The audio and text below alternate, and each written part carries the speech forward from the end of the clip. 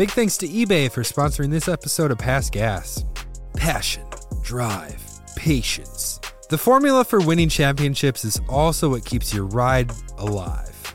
eBay Motors has everything you need to maintain your vehicle and level it up to peak performance. We're talking superchargers, turbos, exhaust kits, and more. Whether you're into speed, power, or style, eBay Motors has you covered. With over 122 million parts for your number one ride, you'll always find exactly what you're looking for. And with eBay Guaranteed Fit, your part is guaranteed to fit your ride every time or your money back. Because with eBay Motors, you're burning rubber, not cash. With all the parts you need for the prices you want, it's easy to make your car the MVP and bring home huge wins. Keep your ride alive at ebaymotors.com. Eligible items only, exclusions apply.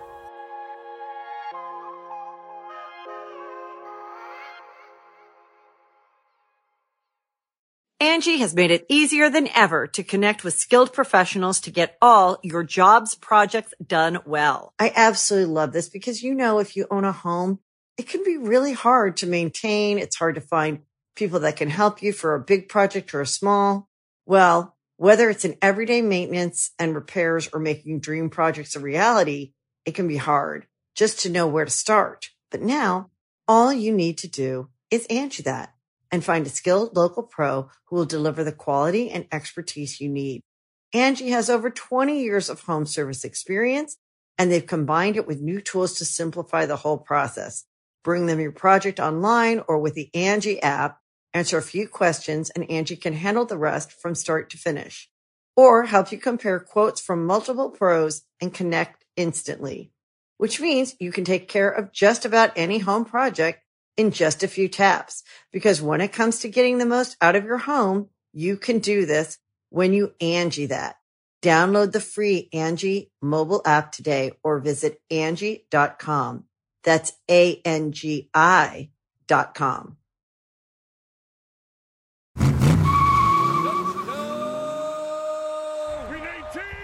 The year is 2011. The event, Super Bowl 45. The Pittsburgh Steelers versus the Green Bay Packers. Aaron Rodgers was MVP. Christina Aguilera sang the national anthem. The Black Eyed Peas performed the halftime show in truly Fergalicious fashion. It was peak 2010s in every way, but arguably the biggest moment of the event was an epic 2-minute commercial titled Born of Fire, better known by its catchphrase, imported from Detroit. As Marshall Eminem Mathers drives a Chrysler 200 through darkly lit Detroit streets and an instrumental version of his song Lose Yourself plays in the background, a gritty male voice growls. What does a town that's been to hell and back know about the finer things in life? Well, I'll tell you. More than most. You see, it's the hottest fires that make the hardest steel. Add hard work and conviction, and the know-how that runs generations deep in every last one of us. That's who we are. That's our story.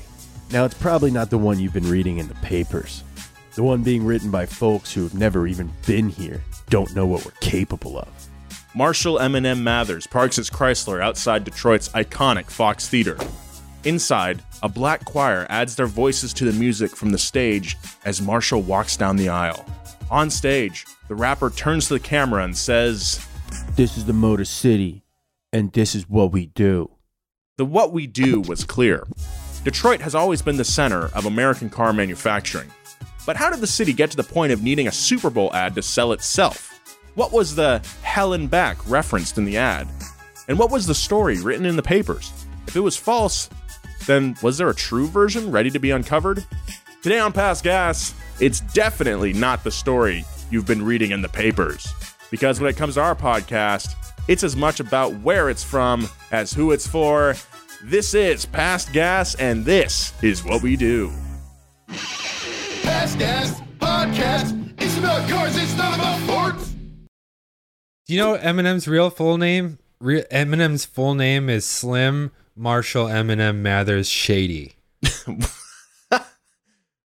I remember seeing that ad and thinking, damn, that's a slick looking car. All right, yeah. Chrysler, I see you. And then I rewatched the ad. Rewatched it this morning, and I was like, oh, that's not aged well, that design. Yeah, that updated Chrysler Cirrus. Yeah, I was like, wait, is he what? Was he driving a 200 in this commercial? Like a 300 would make sense. A 300 300 makes would sense. It's like totally make kind of a sense. luxury car. Like this is a Sebring. Yeah. It's a Dodge Dart with leather seats. That's true. Dodge Dart, notorious piece of crap. I remember this specifically because this is the year that my Packers won the Super Bowl last. So That was I the was last having a good time. Yeah, 2011. Isn't that crazy that Aaron Rodgers hasn't won a Super Bowl since? I thought they Like- won like 4 in the time since then. They've been to a lot, haven't No, they? we've won about 5 in the history of Super Bowls, 4 or 5. No way. I thought it But was a lot Aaron more. Rodgers has only won 1. He just let the organization know that he doesn't want to come back. So that's a huge blow to my heart. Well, if you haven't been to the Super Bowl, or if you haven't won a Super Bowl since 2011, 10 years ago, I feel him. I feel him. Yeah. Yeah. Although he has been there his whole career, right? Mm-hmm. Yes. That's I like him. I like him because he wears the black shoes. He wears black cleats. Yeah, he wears black cleats and he hosted Jeopardy. He guest hosted Jeopardy. So maybe he doesn't want to play. Maybe he can come to Donut. Aaron Rodgers, if you're listening, I think there's probably a 98% chance that you are. Yeah, I mean, we still are like taking other submissions for hosts, but we'll consider you. Let's take a general, Aaron. Let's talk about it. Me and Jesse, Matt, we'll sit down with you, see what you want to do in your future. Maybe we have some stuff that'll align. You can do a green screen show. maybe Greg Jennings is interested as well. But anyway, this is not a football podcast. This is a Past Gas. We are an automotive history podcast. Welcome to the show. I'm your host, Nolan Sykes, joined as always by the other hosts of the show. I got James Pumphrey. Oh, is that a free blow pop? and Joe Weber. Keep it juiced. And yeah, we got Greg Jennings over there. Anyway, as we mentioned in the intro, we are talking about the history of Detroit, a city I know nothing about. I'm not well traveled among these lands. Have you boys ever been to Detroit? I have not. Yes. Tell me about it. It looks like Gotham City. There's steam coming up out of the manholes. Love it. Their food that they're known for is Coney hot dogs, chili dogs. And pizza. They have a specific type of pizza too. It's got the sauce on the top. Oh, interesting. I love it. I think it's a really cool city. Detroit is a good show. Yeah. Of course, I think Lance Reddick is on there. Oh, yeah, yeah. Let's get into the story. Detroit, here we go. This is a story about a comeback. But what was Detroit coming back from? And what was the city like at the height of its glory? To understand, let's start at the beginning. Detroit was founded in 1701 by French explorer Antoine de la Mothe Cadillac, who led a band of 100 settlers to build a fort on the bank of the Detroit River. Yeah, he's named like the car. Yeah, he was actually named after the car. Yeah, he's like, I love Eldorados. Cadillac's name would live on hundreds of years later as the name of a car company, as we just joked about. But before it was Motown, Detroit was Fur Town, providing a hub for fur traders to ply their wares and buy supplies. Just like you could have any color Model T as long as it was black, back in the 1700s Detroit, you could have any coat you wanted as long as it was made of fur. As long as it's made of fur.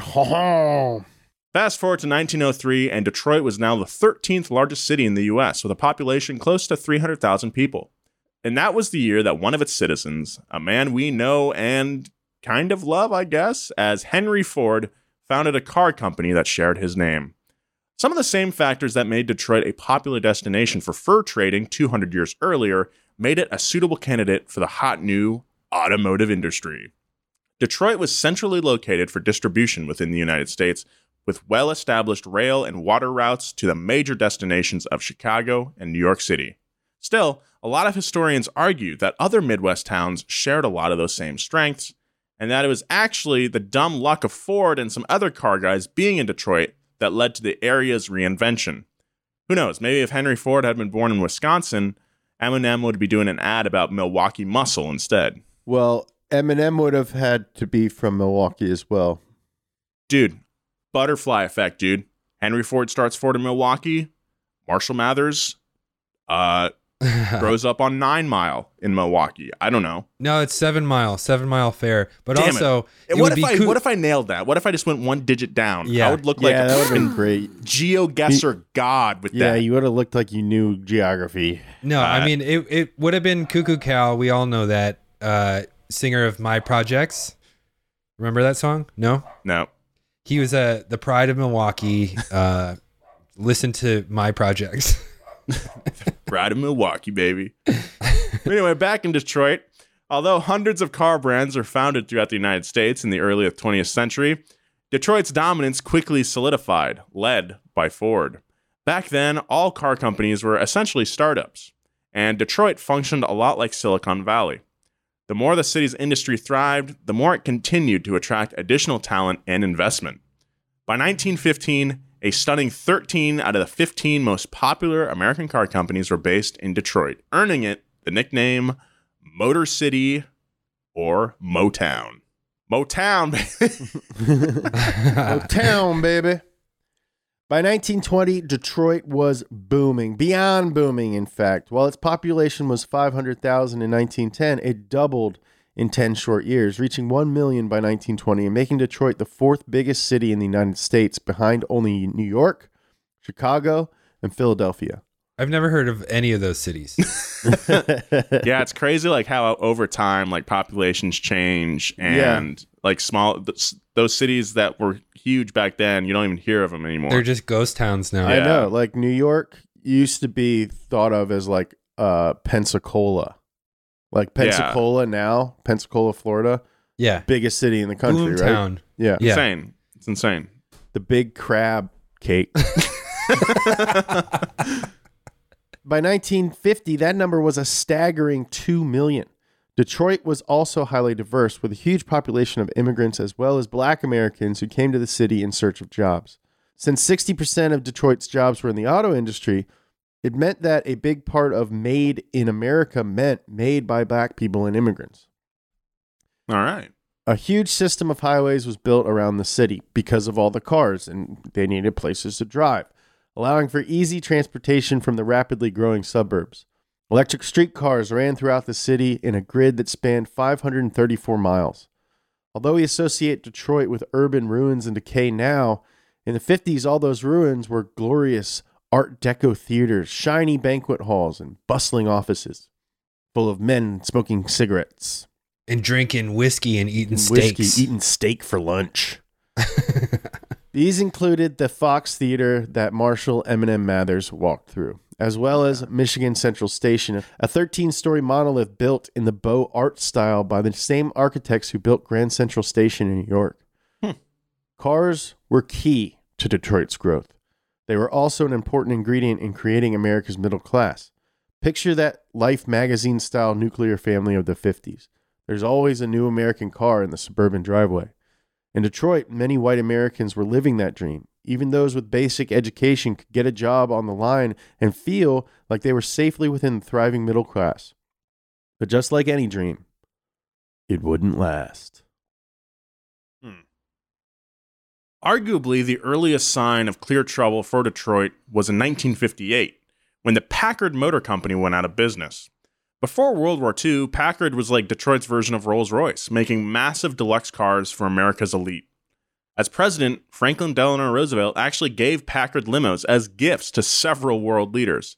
But after the war, Packard stagnated as its competitors transitioned away from building pre-war behemoths. That's a flex, dude. Yeah, I wish we were rich enough to just be able to give each other cars, because that'd be tight. Here is a Packard limousine. Happy graduation. Here's a Packard. An additional turning point came when Packard made the disastrous decision to buy its competitor, Studebaker, which turned out to be in even worse financial shape than Packard. The combination of bad financial decisions and lack of innovation, for example, Packard failed to include air conditioning in many of their flagship cars, led to the end of the once famed company. Mike Chrysler has air conditioning. I mean, it has the bones for air conditioning. In 1952. So if they weren't having air conditioning in the late 50s, Come on, son. Best we can do is give you a big block of ice and a little fan. We'll give you every month you can come back and redeem a token to get a brand new block of ice to put on your seat.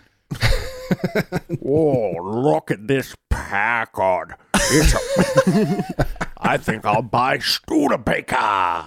Why nobody wants to be cold in the car? Everyone wants to be hot, hot, hot. Here's your Studebaker all the way over here. And this is my gas pipeline. Why is Daniel Day-Lewis selling me a Packard? Packard was a warning sign for what was to come for what became known later as the Big Three of Detroit.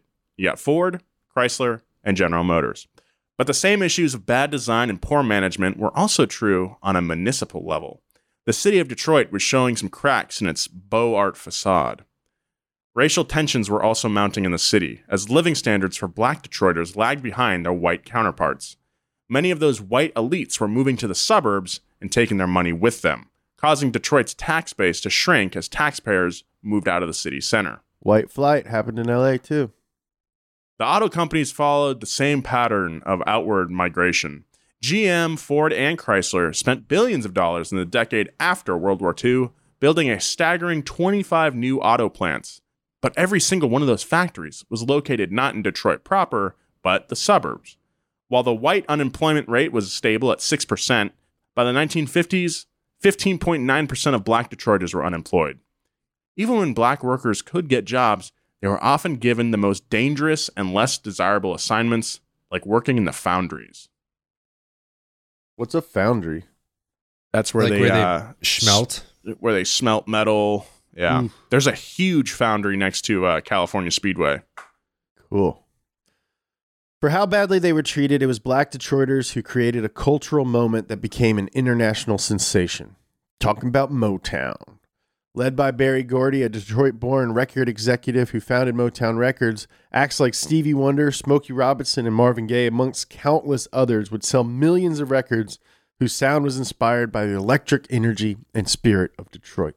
I noticed that Thomas left off Rockwell from this list of artists. Rockwell was Berry Gordy's nephew who sang, I think There's Somebody Watching Me with Michael Jackson. Remember that song? I always feel like there's somebody watching. Yeah. That song? I love that song. Yeah. That's Rockwell? Well, the rap part of it is, and if you can tell, he's not that great of an artist because he does that kind of like singy rap. Like Kanye? It was midnight, and we were. It's like Broadway. Oh, he's got that Lin-Manuel flow, that Lin-Manuel Miranda flow. Oh man! After watching the track explode or song exploder episode on that Hamilton's song, Which one? I forget. But I actually gained a lot of respect for Lin-Manuel Miranda. But before, I was trying to convince my girlfriend loves Broadway and all that, and she's like, he's a great rapper. What's the problem? And I was trying to explain to her with I know, but I tried watching Hamilton when it came on HBO Plus, and I was just like, of course white people like this. This is the worst. This is so fucking offensive. This is the worst shit I've ever seen in my entire fucking life. Well, it sounds like we have very different opinions. Hamilton might be the worst I've ever seen in my life. I've never watched it. I've never watched it. I was excited to watch it finally, and I think, maybe I would have liked it 5 years ago, but it was really hard to watch on Disney Plus. It's just like a high school talent show. Yeah. It's just what the fuck? I'm not giving away my chance. So that's the Rock. So Rockwell, we have to thank Rockwell for that. Yeah. It all stems back to Rockwell. Follow the Rockwell. Anyway. Well, a wave of rock bands followed Motown, including Alice Cooper, Kiss, and the Stooges, as well as the MC5, who turns out were kind of some racist. Jerks. Jerks. It's hard not to connect these musical acts to cars. The same way Detroit seemed primed to be an incubator for car culture, it did the same for music. And with car culture at its peak influence in American culture, Detroit was not just a population center of the world, it was a cultural center too. But great music is often born out of hard times, and ultimately that was true for Detroit of the late 60s too. Problems came to head in 1967 when black Detroiters rioted in what some call the Detroit Rebellion. On a hot July night, cops raided a speakeasy on the west side of the city. This sparked the biggest riot in over 100 years of American history.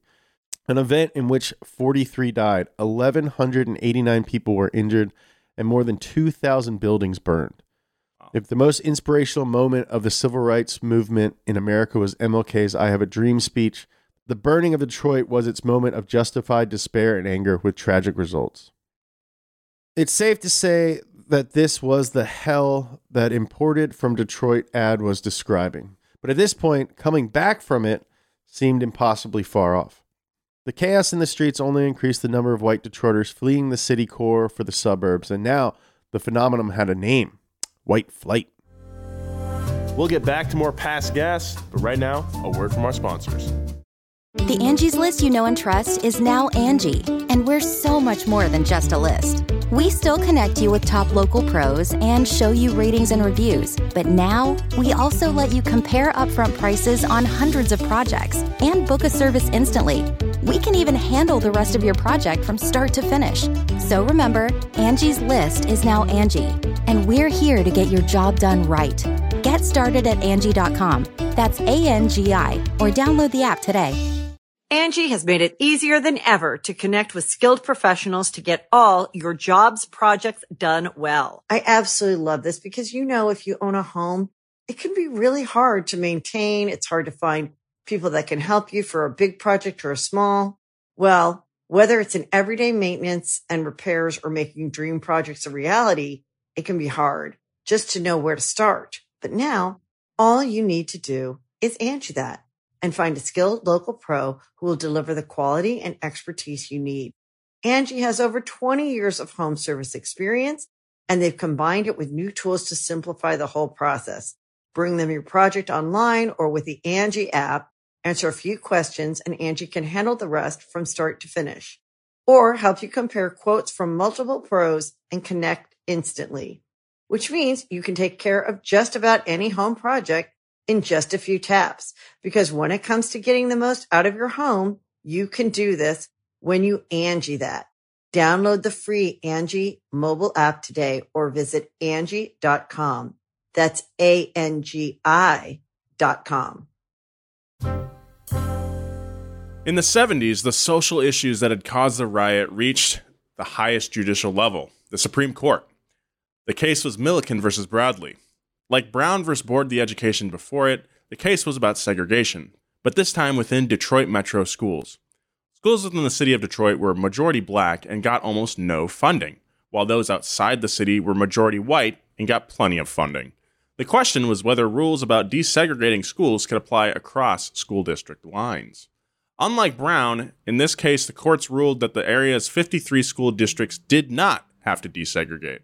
White people could move to the suburbs, safe in the knowledge that the schools there would not be desegregated with kids from the inner city.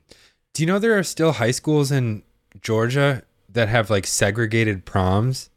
What? Yeah, that's so, that comes up like every other year. There's some news story about it. It's like, what the hell are we doing?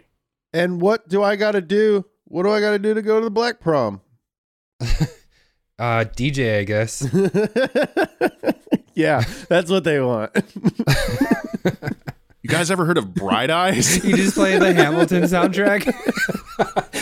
You're like really into it. Where are you? And I'm so sorry. It's the last dance, y'all. Yeah. Been a crazy year. Where are you? Remember to leave some room for Jesus. Y'all like Dashboard Confessional? We got 5-song block. I got kicked out of karaoke one time for singing Dashboard Confessional like 5 times in a row. Really? Anyway, and to be clear, many of these insulated white people weren't just middle-class people looking for better lives for themselves. They were executives, lawyers, and accountants for the car industry who are amongst the wealthiest people in the country. Oakland County, just outside of Detroit, was one of the wealthiest counties in the United States, with massive mansions separated by acres of lavish grounds dotted with swimming pools and horse stables. And horse swimming pools. Now you might be asking, what does this have to do with cars? Well, remember how we compared Detroit to Silicon Valley? Well, the city's success was dependent on being a magnet for car companies and the talented designers and engineers who worked for them. As Detroit went from a booming American metropolis to a troubled city with major social and economic problems, that magnet was losing its attractive powers all the way up and down the economic spectrum, from immigrants and minorities looking for jobs to highly educated executives thinking twice before relocating their families to Detroit. As Detroit became less appealing, the big three American car manufacturers would look elsewhere in the country and world for growth opportunities. Ford, Chrysler, and GM realized they could build their car plants in the South, Canada, and Mexico, all places where auto unions weren't as strong and they could keep wages lower. Automation also played a role. As technology advanced, fewer humans were needed to build a car. Ford's River Rouge plant, for example, employed a staggering 90,000 workers in 1930. But by 1960, that number was down to just 30,000 and would continue to dwindle every decade to just 6,000 in 1990. Wow. That's insane. 90,000 people. Yeah, I have like this fear of since like elementary school, I've had this fear of being like the last one. Just thinking about being one of the last people working in this plant, and you know, like it's being closed up is just like so sad to me. Yeah, and the robots are cutting in line Yeah, in the cafeteria, and they're like, sorry, "Sorry, I need my oil first." beep, boop, beep, boop, beep, beep, beep, beep, beep, beep. And you're like, "Hey," It just like rolls over your toe. yeah, you're like, "Hey, quit cutting me." And he's like, "Would you like me to actually cut you with my laser Yeah, hand?" why do you? Who gave you a knife? Why are you German? Ratchet bot. Yeah, why are you German? By the late 60s, Motown was a city with more problems than solutions. But in the early 70s, things got worse. That's right. We're talking about the 1973 oil crisis. Ear, ear, ear. The oil crisis was caused by increased tensions in the Middle East, but its consequences reverberated all the way to the Middle West, Detroit, Michigan. According to our very own website, donutmedia.com, where you can buy a t-shirt commemorating the oil crisis, the situation was, quote, responsible for some of the most boring cars in American history. Worse than boring, these vehicles were financial flops for the American car companies that were manufacturing them. Cars coming out of Detroit in that era were gas guzzlers, poorly designed, or both. And as prices skyrocketed at the pump, consumers said, thanks, but no thanks. We're talking about cars like the Ford Pinto, the Pontiac Phoenix, the Chevy Vega. The Mustang too. Based on the Pinto. The catchphrase imported from Detroit is a clear nod to the reality that millions of Americans now choose to buy their vehicles from overseas manufacturers, and the oil crisis era is where that trend really started in earnest. The oil crisis spelled big opportunity for foreign makers whose fuel-efficient cars made way more sense at a time when gas was scarce. For example, in 1973, Honda sold 38,857 Civics in the American market. 2 years later, in 1975, that number nearly tripled to 102,389. In comparison, Chevy built 2.5 million cars in 1973. By 1975, the company made 823,000 cars, less than a third of what it had been doing just 2 years before. Wow. Ford and Chrysler's bottom lines told similar stories. There were also many mystifying management decisions that seemed to add to the problem. Just to give one example, GM had a policy that dictated that none of its dealers could own and operate more than one GM franchise in order to avoid direct competition. For instance, if you ran a Cadillac dealership, you couldn't run a Chevy dealership as well. This led many dealers looking to expand their businesses to sign on with Japanese manufacturers, giving foreign auto sales a toehold in the American market and completely backfiring on GM. Yeah, like that's just like totally that's just totally unheard of today. Like they sell Cadillacs at the same dealership that they sell Chevys. Yeah, Cadillacs, GM, or Cadillac, Chevy, GMC, all at the same facility. You know, like that's like a no-brainer. Yeah. You don't even need a brain to understand that's a good Yeah, idea. you can understand that with no brain. Yeah. Yeah. Like I said, it's a no-brainer. Oh, that's what that means. In the 60s, Americans had a bias against Japanese cars. Many consumers assumed the cars were worse quality, but as neighbors and friends started buying Japanese cars, and lo and behold, they turned out to be reliable, the script flippity flipped as Japanese cars became known and loved chiefly for their reliability. I pulled a Lin-Manuel there. Nice. Is that how you write raps? Yeah. Script flippity flipped. As the oil crisis resolved, Americans returned to buying gas guzzlers, and U.S. car manufacturers partially recovered, although they never regained their previous heights in terms of production numbers. Yeah, because most American cars from the 80s sucked too. Yeah. This turned out not to be a zero-sum game. Japanese manufacturers kept their numbers up, showing that Americans had developed brand loyalty to Honda and Toyota, who were clearly in America to stay. By the early 80s, Asian automakers were threatening to Mitsubishi Eclipse their American counterparts. While Ford produced 783,000 cars in 1982, Toyota sold 556,000 to eager American buyers. Catching up. Toyota also sold a bunch of cars internationally too. So, as you all should know by now, we love everything JDM. And although the oil crisis was tough for Detroit steel, it created a boom in Japanese cars and Japanese car culture in America. One of the coolest eras for cars of all time. Even beyond its 80s heyday, Japan continued to dominate the global car scene. I would say that maybe the heyday was the 90s, but it's all preference. In 2000, Japan became the world leader in car production. In 2008, Toyota surpassed GM to become the world's largest car manufacturer. Japan was still the world's largest car manufacturer until recent years, when they've been overtaken not by the United States, but by China. Whoa. Oh, because VW has their plant there. There's a few big plants. Foreign automakers. China has their own car companies that we don't even really know about. Geely. Geely, yeah. Quick digression. We're so insulated from this, but do people still refer to cars oh yeah, he's got himself a German car, he got a Japanese car, that's a good Japanese car. To me, it's just it's a car, I don't really think of it in terms of origin anymore.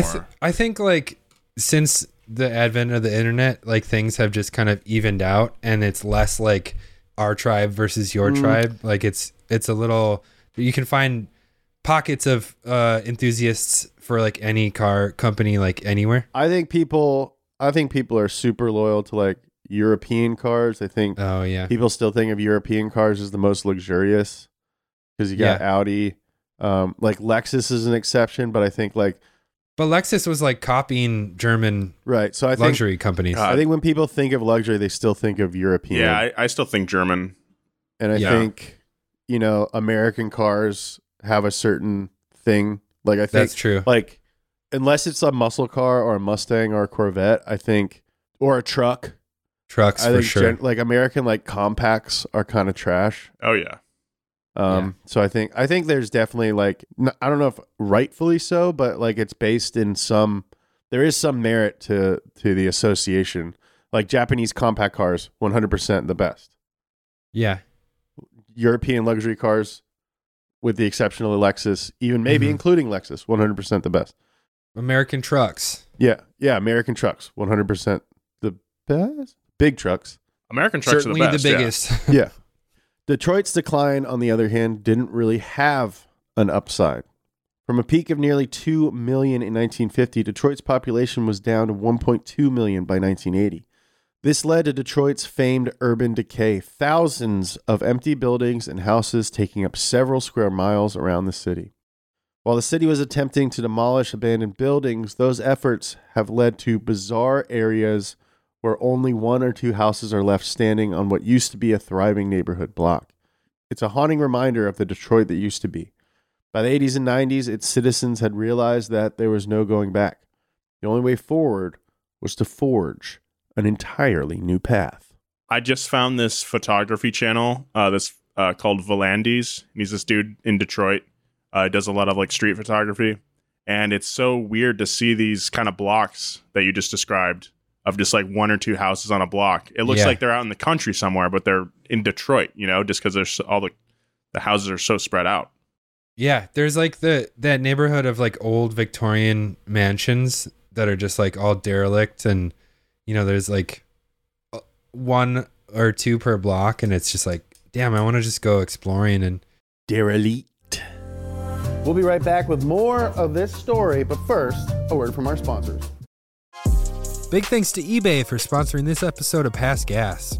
Passion, drive, patience. The formula for winning championships is also what keeps your ride alive. eBay Motors has everything you need to maintain your vehicle and level it up to peak performance. We're talking superchargers, turbos, exhaust kits, and more. Whether you're into speed, power, or style, eBay Motors has you covered. With over 122 million parts for your number one ride, you'll always find exactly what you're looking for.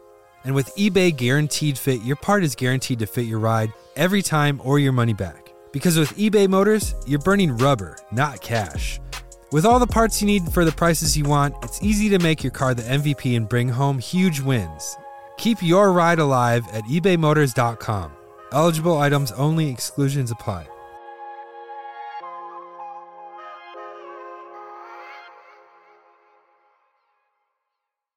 At Evernorth Health Services, we believe costs shouldn't get in the way of life-changing care, and we're doing everything in our power to make it possible. Behavioral health solutions that also keep your projections at their best? It's possible.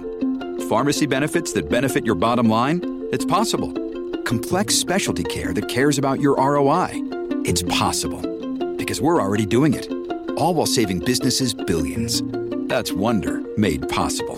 Learn more at evernorth.com/wonder. When you need mealtime inspiration, it's worth shopping Kroger, where you'll find over 30,000 mouth-watering choices that excite your inner foodie. And no matter what tasty choice you make, you'll enjoy our everyday low prices, plus extra ways to save, like digital coupons worth over $600 each week. You can also save up to $1 off per gallon at the pump with fuel points. More savings and more inspiring flavors make shopping Kroger worth it every time. Kroger, fresh for everyone. Fuel restrictions apply. By 2008, the Big Three had lost over 40% of their United States market share. Oof. The financial crisis that year was the last straw. Luckily, though, it turned out to be rock bottom. The U.S. government provided $85 billion in loans to prop the companies up, as both GM and Chrysler both filed for bankruptcy protection. But not Ford, though. Not Ford. Ford didn't take that money.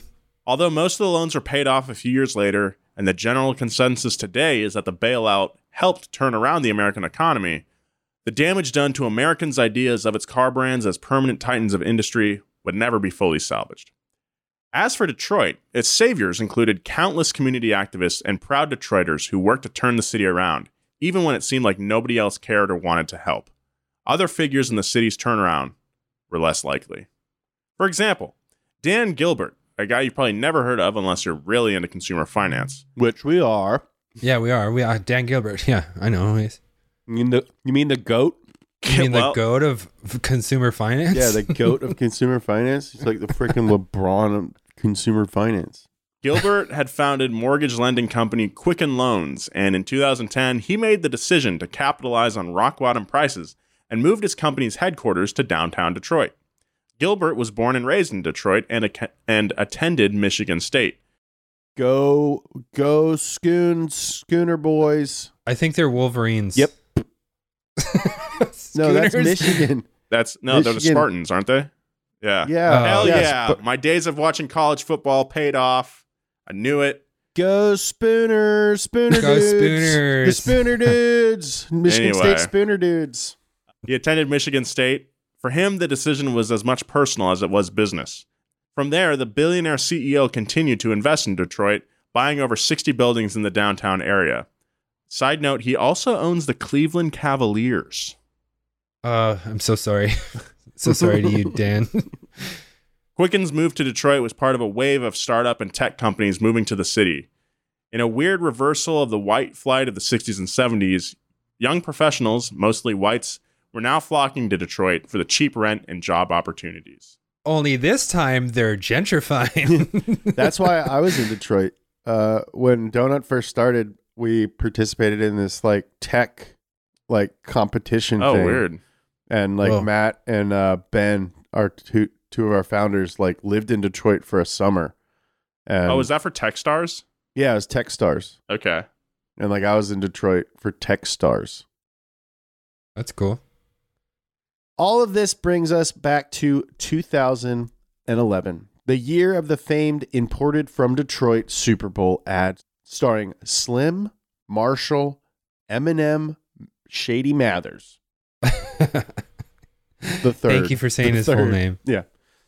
The watershed moment for the city actually almost never happened for multiple reasons. For one, Chrysler was worried that the Chrysler 200, which was priced at a budget-friendly $18,000, had already received mixed reviews and wouldn't impress a wide public audience. That's true. That happened. The Chrysler 300 was their more luxurious model, with options as high as $46,000. But it was built across the Detroit River in Brampton, Ontario, making the imported from Detroit slogan a bit of a stretch. Adding to this, the NFL had never allowed a 2-minute ad. But the weirdest wrinkle was that Eminem was already set to appear in a Super Bowl ad, a claymation spot for Lipton Brisk iced tea, in which a claymation version of Marshall Mathers shoved a corporate exec off the roof of a building. Hell yeah. Hell yeah, dude. Get out of my face, Big T. Yeah. I'm a Lipton Brisk boy. But Chrysler stuck with their game plan, and it paid off. Chrysler 200 was the number 2 search Google phrase on Google during the game, beating out Black Eyed Peas, a band that once said the R word 24 times in one song. The ad received millions of additional views on YouTube, which, although common now, was relatively rare in 2011. Of course, there's more to turning around a city than a Super Bowl ad. There are still major struggles in the area. Detroit and its surrounding suburbs take up 139 square miles. 40 of those square miles are vacant. The city is still surrounded by massive freeways catering to traffic that's no longer there. We all experienced some version of this weird urban emptiness in the pandemic. For Detroiters, that's just normal times. Their apocalyptic moment came decades ago and really never went away. Wow. Signs of hope have been more frequent lately. In 2017, a New York Times article headlined, "Detroit, the most exciting city in America," ran in the paper. Unlike the heyday of Detroit, when electric streetcars ran on a grid hundreds of miles long, Detroit is the biggest American city without a public transit authority. But recently, what? Really? That's crazy. That's crazy. But recently, Detroit opened the Q Line, a 3-mile-long electric streetcar that runs through a touristy area of the city. Also, Ford and General Motors are reinventing themselves as mobility companies. Mm-hmm. Although calling Detroit Mobility City doesn't quite have the same ring to it. Still can be Motown, baby. Yeah. That's right. As car companies become increasingly similar to tech companies, Detroit's newfound startup culture has the potential to rub off on its legacy of car manufacturing. There's also hope that Detroit's industrial leaders have learned a lesson from the brutal decades of the 70s and 80s. Although the headlines for many years have been focused on outsourcing, Detroit still commands 25% of all new automotive investment. Instead of growing complacent and allowing other countries' offerings to overtake them, the mood in Detroit is that innovation is now part of the game. For example, Ford recently announced they'd invest nearly $1 billion in creating a hub for the development of autonomous and electric cars at Michigan Central Station, the famous building we mentioned earlier. By the 2010s, it was famous for a different reason, glamorized in a wave of ruins photography, which some people called ruins porn. The station had closed in 1988, and in the following years was ransacked and graffitied by countless urban explorers. Incredibly, Detroit responded to the news of the station's renewal by giving back. Dozens of citizens have come forward to return items that were taken from the ruins of the train station, including the massive clock that used to hang in the main hall. Apparently, the clock was left in an abandoned lot before someone called Ford with instructions on where to retrieve it. Hey, I got your clock down here. This is how you get in. You drive through, you're going to No hard experience feelings. a gate, you're gonna have to pull up the little arm that holds it to the pole. And I left the key under the mat. I'm at work right now. I set it to 4:20 because it's funny. It's probably the nicest time of the day. 420, both hands will just be on the 4.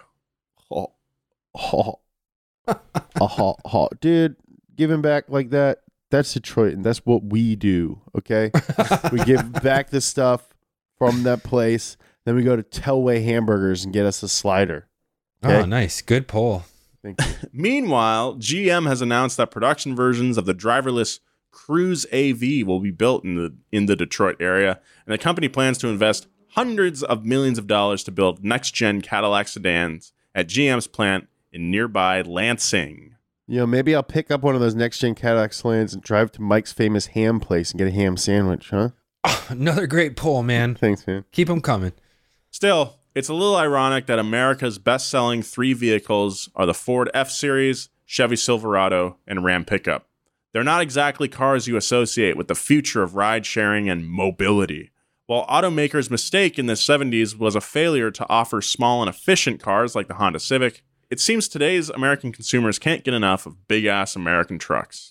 Yeah, man, I love a big truck. I'd like to get a truck, put down the tailgate, and just eat a coney from Lafayette, Coney Island. You know what I mean? Oh my God, dude. 3 for 3. Wow. Batting 1,000. These are just my spots. These are my Detroit spots, I see that you're clicking on Google Maps. Well, that's the story of Detroit, at least in our eyes. It's an incredible city, and if you ever have the chance, you should visit. I want to go. I definitely want to go. If you're a fan of American cars, it's practically Mecca. When Eminem said, "This is the Motor City and this is what we do," what was left unsaid is that what the city does has evolved radically in just a few short years. The new story of Detroit is about thriving, but it's also about resilience. It's not a story that can be told in a Super Bowl ad, but one that will reveal itself in the years and decades to come as the story of Detroit continues to be written. Nice. Boom. Looking at the comments for that Super Bowl ad that we launched the show with, there's a lot of proud Detroiters in there. A lot of people that have a lot of fond memories of seeing this commercial because when it came on, times are really tough. And this was like a huge, it was like a very motivational ad, to see at the Super Bowl. And like some guy was saying that he was working at the plant, he was working at some plant, and he was watching that before work to get hyped up for his shift. And it's like, damn, if that, hell yeah, dude. Something that we, it's a little corny, but like if that's what it means for a city, well, good for them. Yeah, dude, I remember watching that video in that Super Bowl. 2011, I was 8 years old. We were watching the Super Bowl, and then afterwards we went to Polonia and got some dill pickle soup. Nice. That's a great poll to end this podcast on. That's what I feel like whenever Nolan remembers stuff, I feel like he's always 6. Yeah.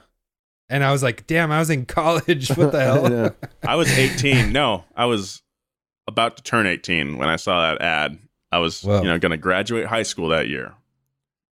Eminem was on a roll, by the way, in terms of like ads. He had that one. Yeah. There was the Lipton one, which I don't remember, but also he was like, they used Till I Collapse. They used that in the Modern Warfare 2 trailer. Oh, yeah. And that was like the sickest ad for a game that I've ever seen. It still gets me hyped. Dude, I remember Modern Warfare. Me and my friends would just play it, and we'd get Buddy's Detroit-style pizza and sleepovers. Where from? From Buddy's Pizza. Buddy's. It's Detroit-style, What's your usual at Buddy's? I get the Detroit-style pizza. No toppings? Well, I get the Detroiter with brick cheese. Oh, cool. Okay. Yeah, brick cheese, huh? Yeah. I like it because the spice blend is particularly gooey and delicious. Wait, the spice blend is gooey? I'm only reading parts of sentences. Before we head out, I just want to address something. I think we talked a lot of smack about the Ford Edsel in that podcast, and I got an Instagram message from this dude named Trevor Stoddard, who is Okay. Fixing up an old Edsel, and his pictures are super cool. But he said that rear view mirrors were an option that whoever bought this car didn't have. So I think that was pretty funny. That's pretty good. Well, thank you, Trevor. I also like how you started that with like, listen, I know we talked a lot of trash about this car, but turns out some of them didn't even have mirrors. His looks cool though. It's like he's fixing it up. He's doing a great job. And so I just wanted to say, not every Edsel is a piece of crap. And I think like, yeah, just a reminder, like every car is cool. And, you know, some cars are weird and some cars are weirder than others. So but still people put millions of dollars and millions of hours into making that car. So that's cool. By pointing out the quirks of a car, we are by no means saying that it's not. It's like when we point out the quirks of Nolan, we still love him. Yeah. But, you know, and you're like, we got to keep him in check or else his ego is going to get out of control. Yeah, or like well, when you guys according are like, to my astrology, it's that, you know, that's just not going to happen. My ego is in check according to my star chart. Thank you so much for listening to Past Gas. This was a kind of a different one than we usually do. You know, variety is the spice of podcasting. That's what my grandpa said. The gooey spice of podcasting. That's right. Variety is the gooey spice of podcasting. So, thank you very much. Wait, you know, if you're from Detroit, I've been there. I love it there. So maybe after this is all over, we can all hook up. Maybe get some better made potato chips. I didn't see that one coming. Maybe go to Sister Pie, get a salted maple pie. I love those. Bucharest Grill. Salted maple pie? That sounds, it's a salted maple delicious. Pie. That sounds really good, actually. Yeah, from Sister Pie. It's really good. You would love it. It's one of my spots. If there's ever a donut tour, Detroit is like a natural stop. We have to go there. Oh, for sure, dude, because we got to get the breakfast poutine at the Brooklyn Street local. That's right. It will blow your freaking mind, dude. Okay. I think this is my bucket list thing for Detroit. If we ever go there, we have to go to that statue of the arm that's on the that statue's cool, and we have to pull it back and have it punch Nolan. Yeah, punch him right in the chest because he threw that water balloon at me super hard. And then after we do that, we'll just make up by going to Slow's Barbecue and getting a Yardbird sandwich. It's just one of my spots. It's a plan. It's a plan. Thank you so much for listening to this show. Be kind. I love you. And keep it juice. All right, see you next time.